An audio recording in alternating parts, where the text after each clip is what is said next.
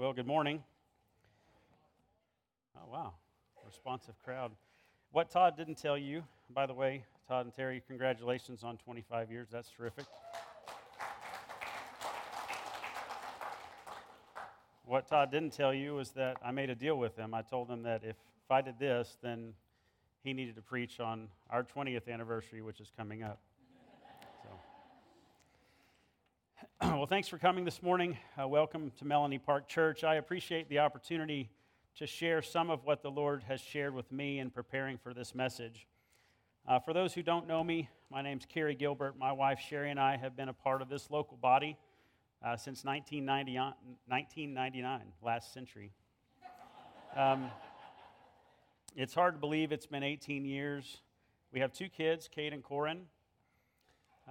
Many of you have helped us raise. 3 sentences, Todd.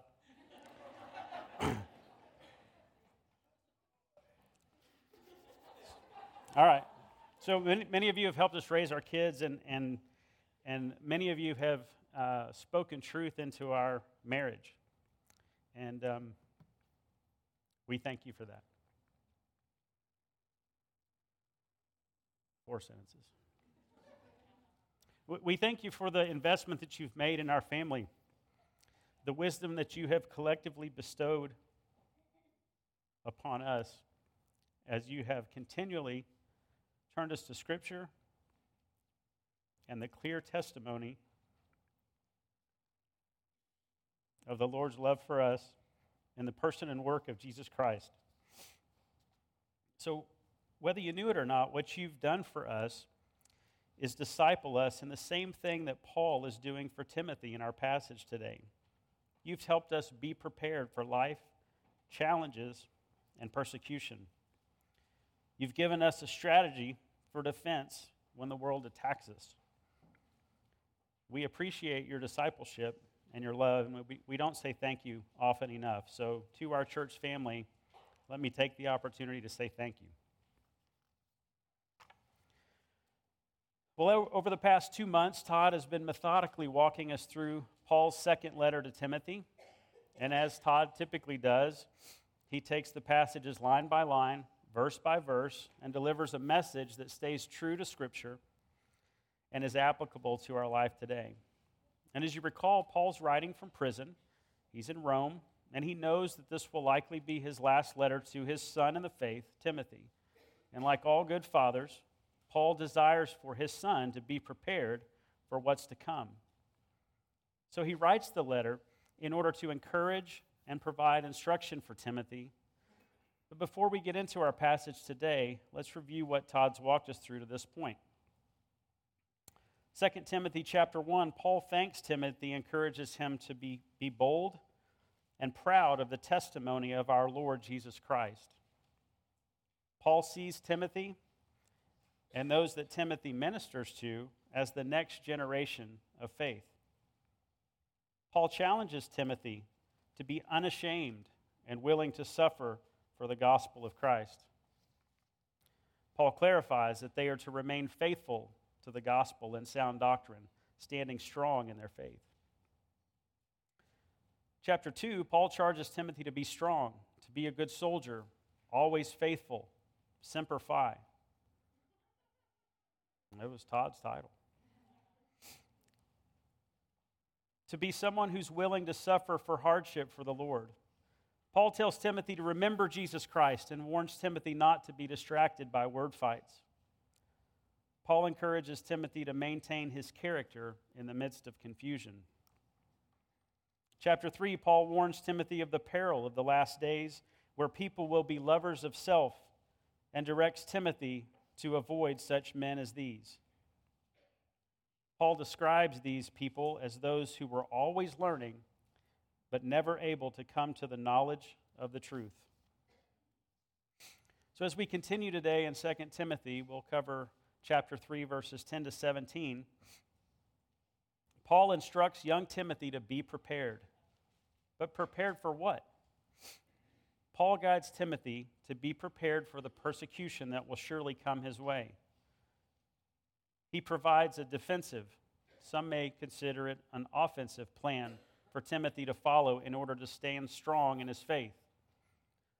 Paul directs Timothy through the remainder of the letter to be prepared, stay focused, stay the course, and carry on the mission. As you may recall, in chapter 2, Paul tasks Timothy to be a good soldier of Christ Jesus. So let's think about that for a moment. What kind of commanding officer would send his company into battle without having them prepared, without the proper tools, without the proper survival gear, without the proper training? The answer is he'd be a lousy commanding officer. But Paul doesn't do that. He sends Timothy into battle prepared. Now, I was never enlisted in the military, but I have tremendous respect for those that are serving, have served, or have given their lives for our freedoms. The closest I got was Eagle Scout, and be prepared was the motto of the Boy Scouts. It's a motto that served me well across varying camping, hiking, and family trips as I packed way more than I needed to. But you know what? I had it just in case. But as I've grown older, I've begun to realize that be prepared is as much a mindset as it is a set of gadgets or tools to help with a job. You see, as a scout, it was always having your knife. It was always having your shovel. It was always having something. But as I've grown older, I understand that being prepared is really more of a mindset than anything. If I have a mindset and know that what I'm about to enter into is going to be difficult, I'm more able to tolerate that than if I move into it with just blind thought of, okay, well, what's next? And as I've grown older, I've understood that that mindset is really perhaps what Paul is trying to get across to Timothy. Be aware, young Timothy, of what's ahead. Being prepared has as much to do with mental and emotional preparation as it does physical preparation. That's why I believe that chapters 2 and 3 of 2 Timothy deal so directly with setting one's mind straight and placing our focus on the Lord. Knowing what to expect, setting our minds on what's ahead, and our determination to overcome are all important parts of being prepared. And Paul wants to prepare Timothy for the challenges that are coming. So before we open God's Word together, please pray with me. Father, we are thankful for the blessings that you've given us. We thank you for the opportunity to come here today in a free country with the ability to gather together in your name. And Lord, we thank you that you have given us the clear picture of the gospel, salvation through your Son, Jesus Christ. We thank you for the body of Christ, where we can gather together and love one another as you've called us to. We thank you for the scriptures that you've given us that give us the truth. And Lord, I thank you for the Holy Spirit that reveals these things to us. So Father, today as we open your word, I pray that you would give us great clarity and thought, that we would take away from this what you would have us learn. Lord, again, we love you. We thank you for your Son, and it's in his name we pray. Well, if you have your Bibles today, open with me to 2 Timothy chapter 3. And follow with me as I read along through verse 17. Now you, Timothy, followed Paul, teaching, my conduct, purpose, faith, patience, love, perseverance, persecutions, and suffering, such as happened to me at Antioch, at Iconium, and at Lystra. What persecutions I endured, and out of them all the Lord rescued me. Indeed, all who desire to live godly in Christ Jesus will be persecuted. But evil men and impostors will proceed from bad to worse, deceiving and being deceived. You, however, continue in the things you have learned and become convinced of, knowing from whom you have learned them, and that from childhood you have known the sacred writings, which are able to give you the wisdom that leads to salvation through faith, which is in Christ Jesus. All Scripture is inspired by God and profitable for teaching, for reproof, for correction, for training in righteousness, so that the man of God may be adequate, equipped for every good work. So, as we begin, Paul reminds Timothy of the past. He makes Timothy a promise. He gives Timothy a warning for the future. And he also gives Timothy the tools to be prepared. So Paul reminds Timothy of the past. If we look back at verses 10 and 11, he says, "Now you, Timothy, followed my, Paul, teaching, conduct, purpose, faith, patience, love, perseverance, persecutions, and sufferings." Well, let's take a look at each of those as we move forward. Teaching. Paul taught Timothy. I think this one goes really without saying, but it was important enough for Paul to remind Timothy, hey, follow my teaching. I've taught you.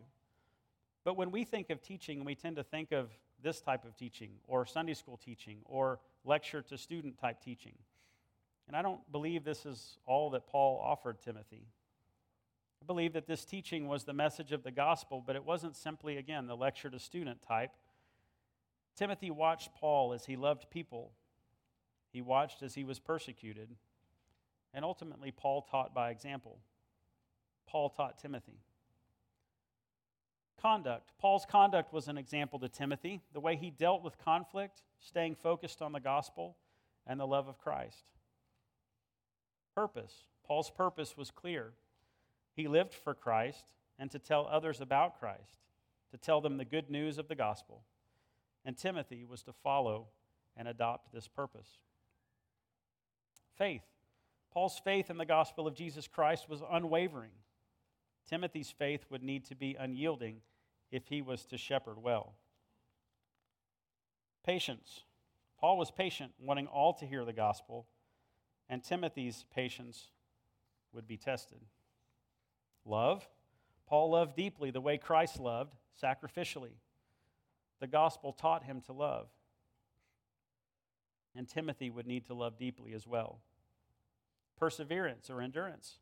Paul persevered for the gospel. He endured to tell people the good news of the gospel.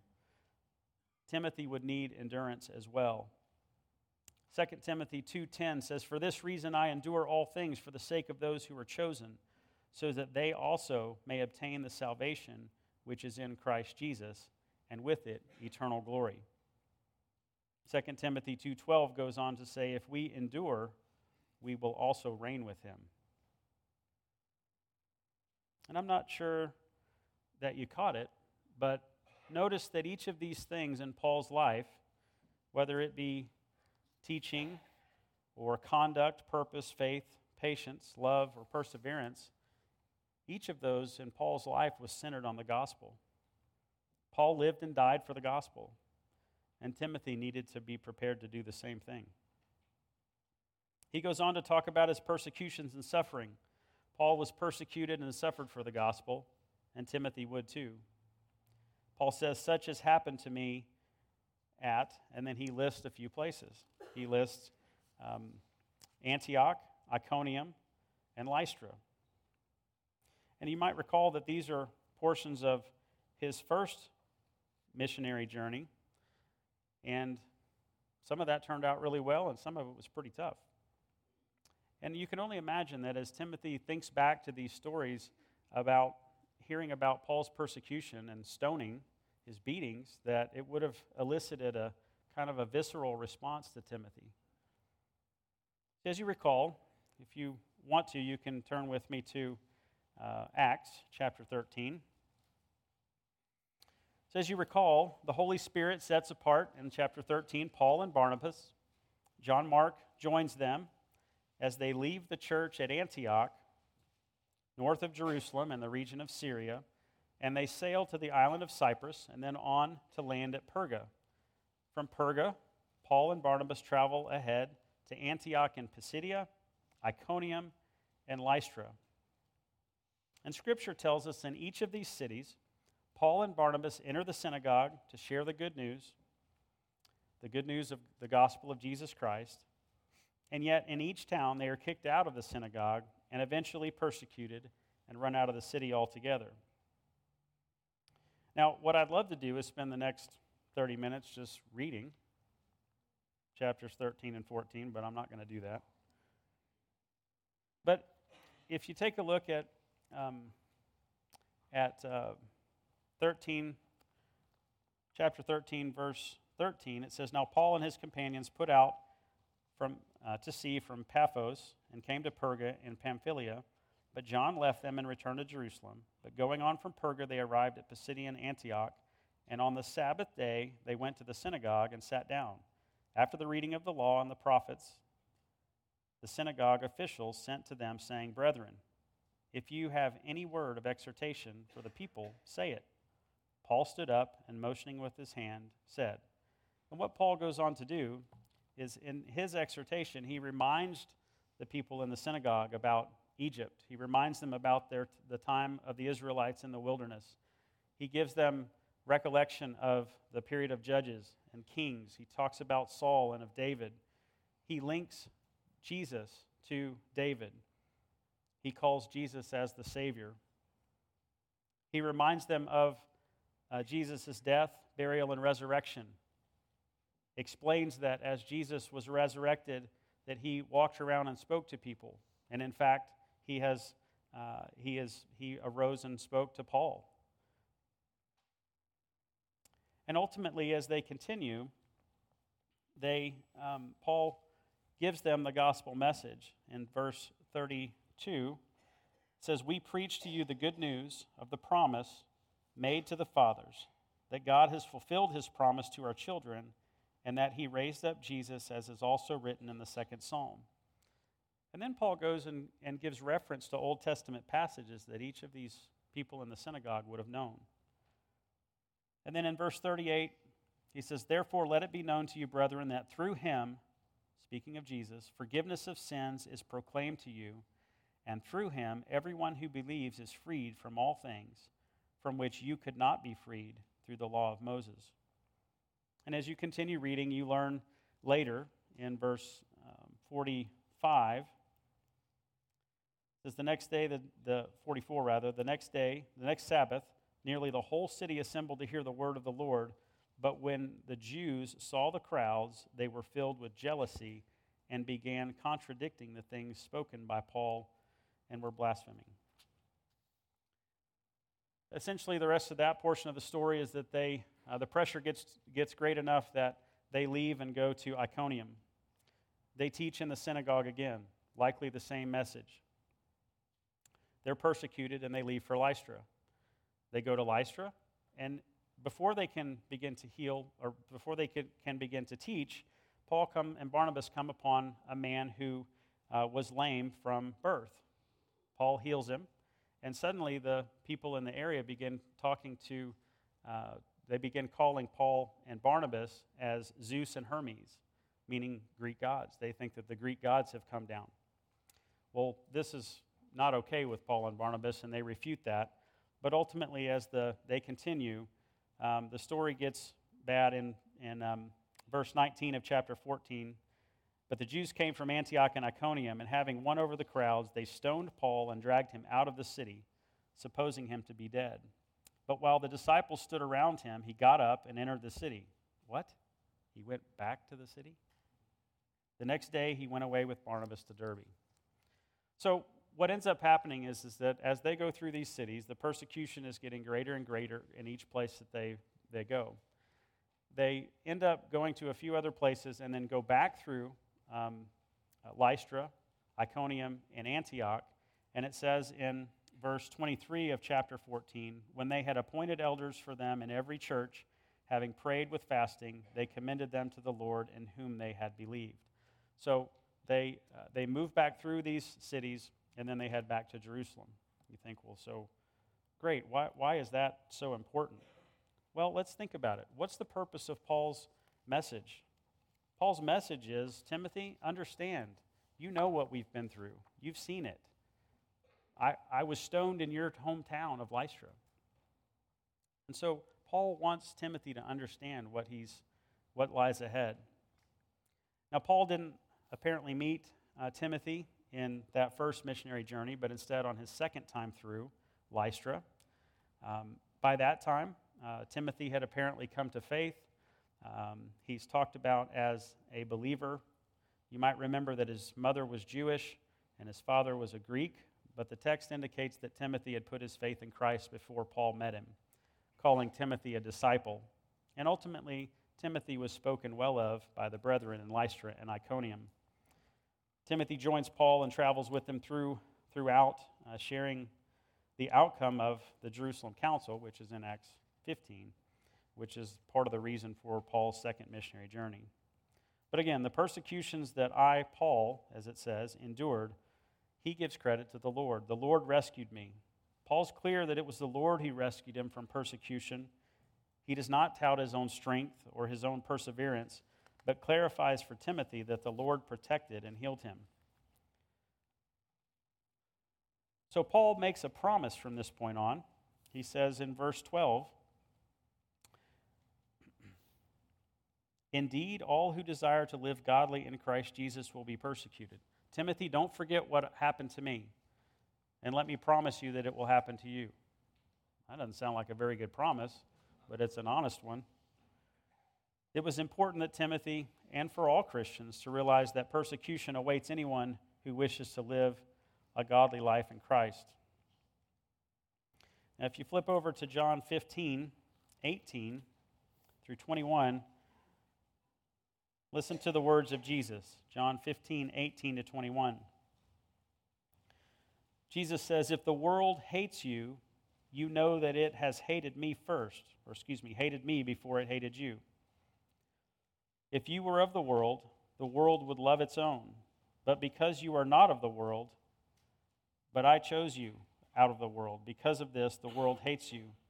Remember the word that I said to you, a slave is not greater than his master. If they persecuted me, they will also persecute you. If they kept my word, they will keep yours also." So again, Paul is clear with Timothy, listen, this is not going to be easy. Now, in discussions with my good friend Todd this week, Todd really suggests that verse 12 is a much-needed reminder for our culture who's looking to take ease, and I would agree with that. We're strangers and aliens. We don't belong to the world, and we're different.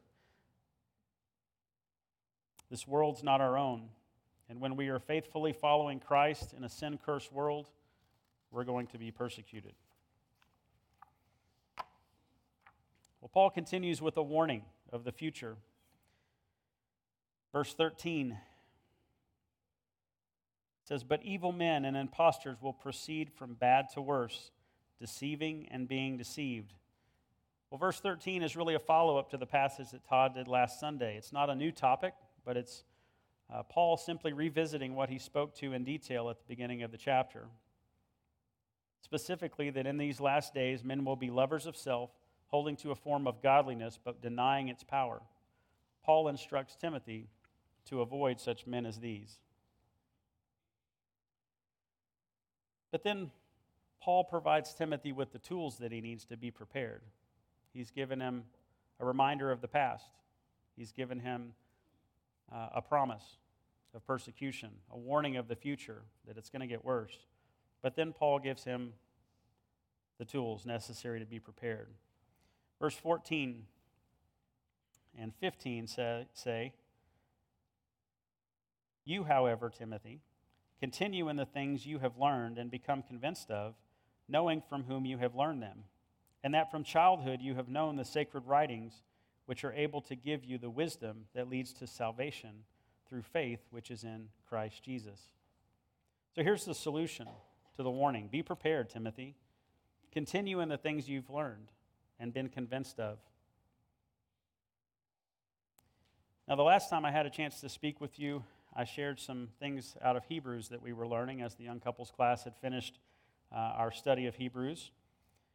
And really, the tools that Paul is offering to Timothy are very consistent with the message that the writer of Hebrews is offering to the Hebrews. In the Hebrews passages say, don't drift away. Don't drift away from the things you've been taught and believed.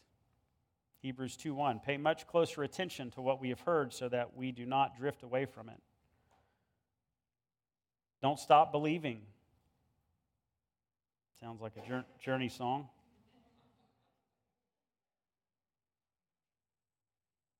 Don't stop believing the things that you have been taught and believed.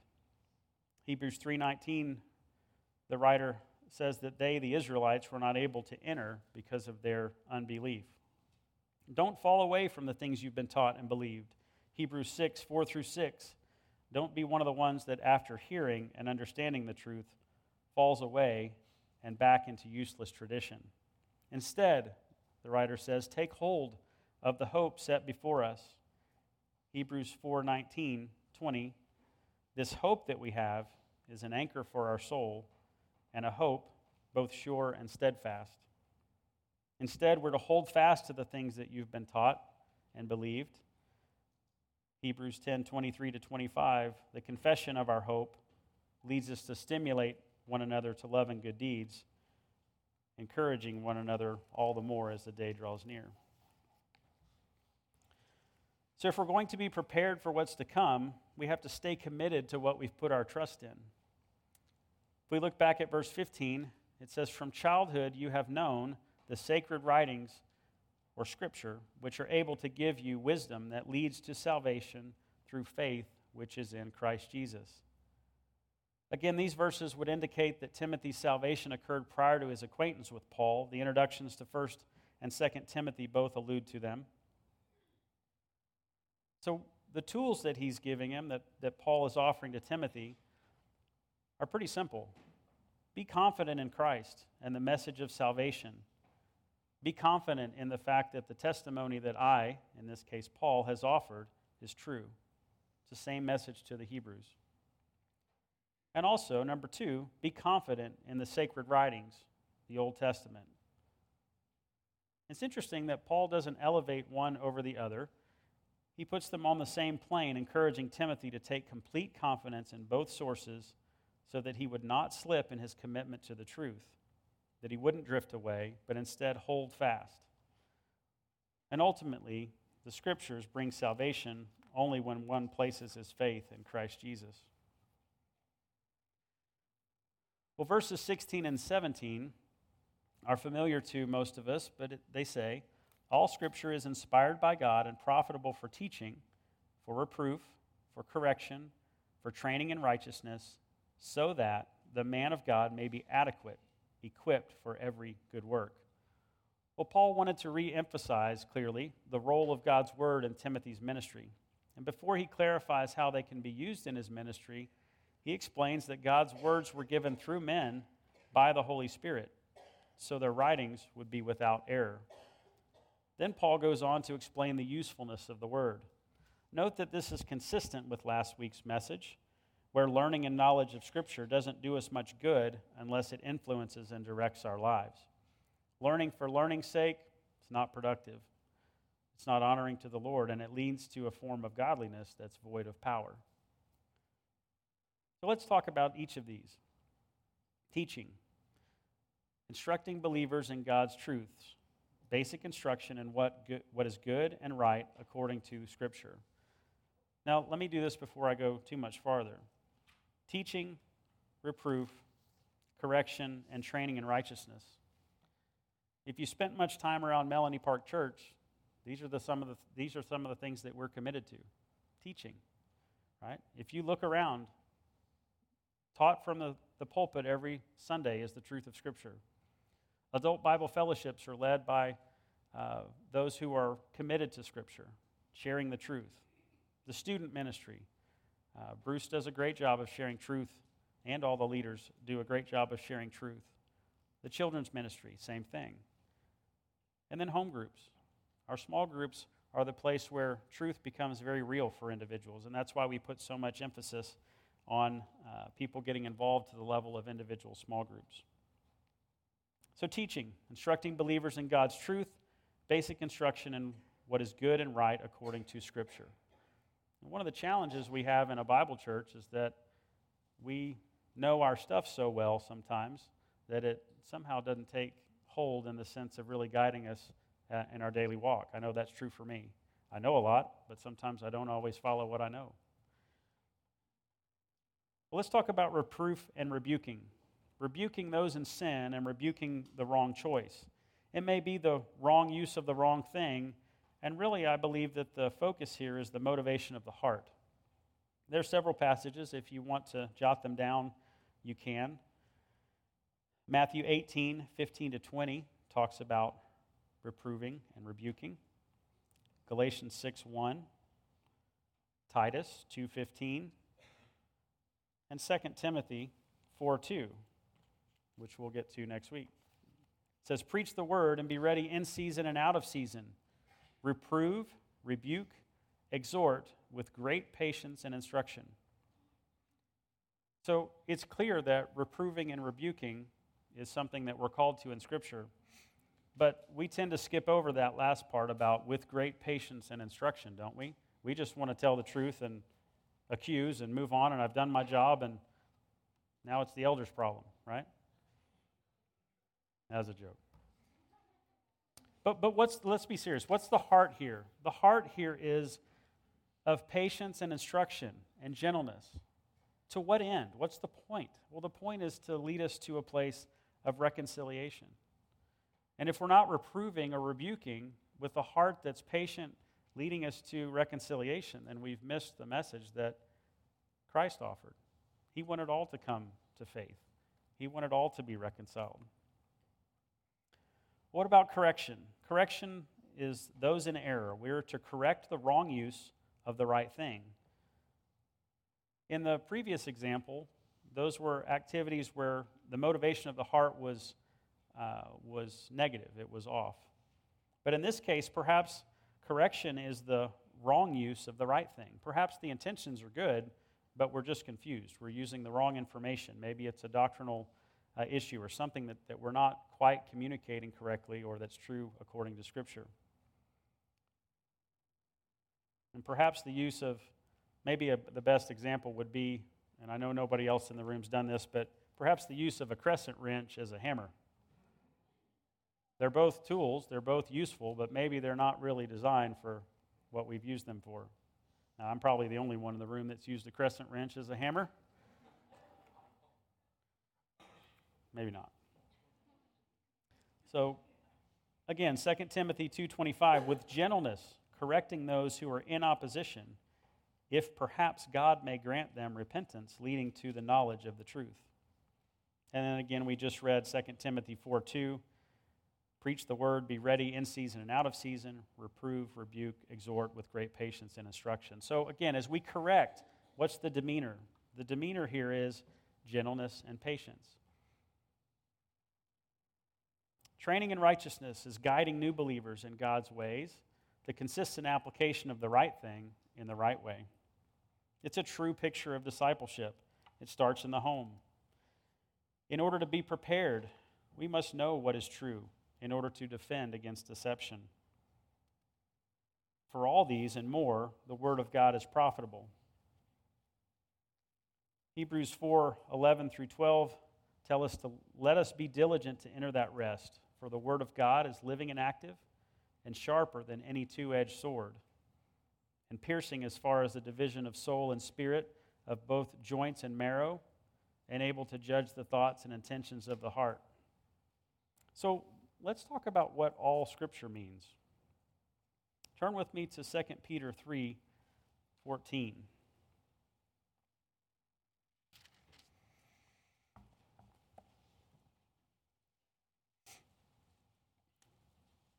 Second Peter 3:14 says, therefore, beloved, since you look for these things, be diligent to be found by him in peace, spotless and blameless, and regard the patience of our Lord as salvation, just as also our beloved brother Paul, according to the wisdom given him, wrote to you, as also in all his letters, speaking in them of these things, in which are some of the things hard to understand, which the untaught and unstable distort, as they do also the rest of Scripture, to their own destruction. You therefore, beloved, knowing this beforehand, be on your guard so that you are not carried away by the error of unprincipled men and fall from your own steadfastness, but grow in the grace and knowledge of our Lord and Savior, Jesus Christ. To him be the glory, both now and to the day of eternity. Amen. Well, it's a relatively long verse, but let's look at one specific area. If you look at verse 16, it says, let's go back to 15. It talks about Paul writing letters, as also in all his letters. And then if you skip a little bit, it says, the untaught and unstable distort, as they do also the rest of Scripture. As they do also the rest of Scripture is referring back to the letters that Paul has written. And so what Peter is doing in this section is stating that the letters that Paul has written are to be considered as the same as Scripture.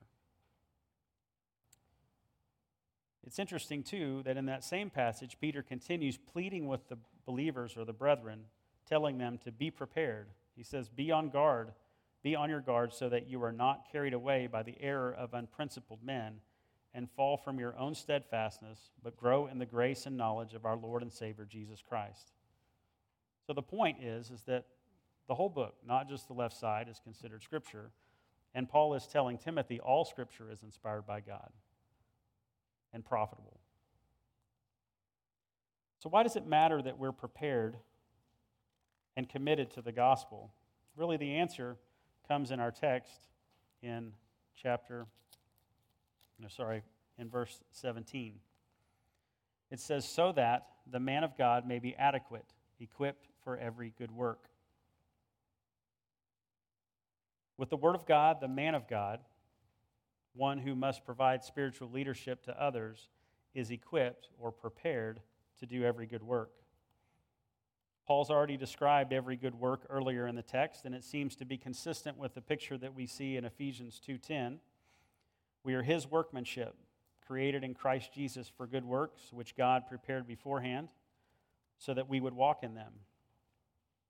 Have you ever thought about the fact that we don't have to work hard to find the good works that God prepared beforehand? He set them up for us to walk through them. Paul's guidance to Timothy here is to stay committed to the things that he believed from Scripture and from his testimony, and to let Scripture inform and guide his action by the Holy Spirit. Paul knew from experience that God would provide all of Timothy's needs through the Word.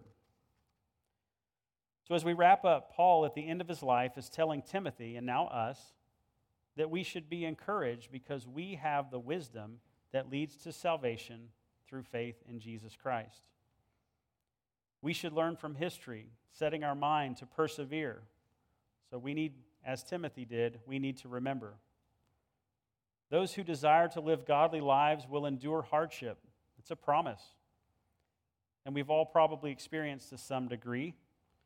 Knowing that it's coming helps us to set our mind to prepare and endure. Things are going to get worse in this world. Paul's warning is relevant today. And again, we need to set our mind and prepare ahead of time and determine how we will respond to persecution, ridicule, and jesting. We are to respond with gentleness. Remember 2 Timothy 2:25, with gentleness correcting those who are in opposition, if perhaps God may grant them repentance, leading to the knowledge of the truth.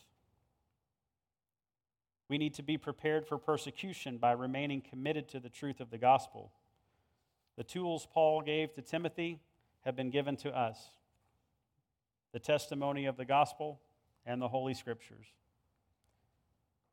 We've heard Paul's testimony and of others, and the testimony of Scripture that both point to salvation through faith alone, in Christ alone.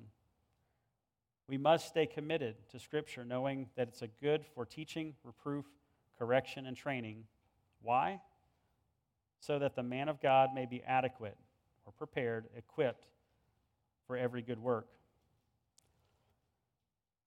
Paul will go on through the remainder of the letter to charge Timothy and us to, in essence, stay focused, stay the course, and carry on the mission. What mission?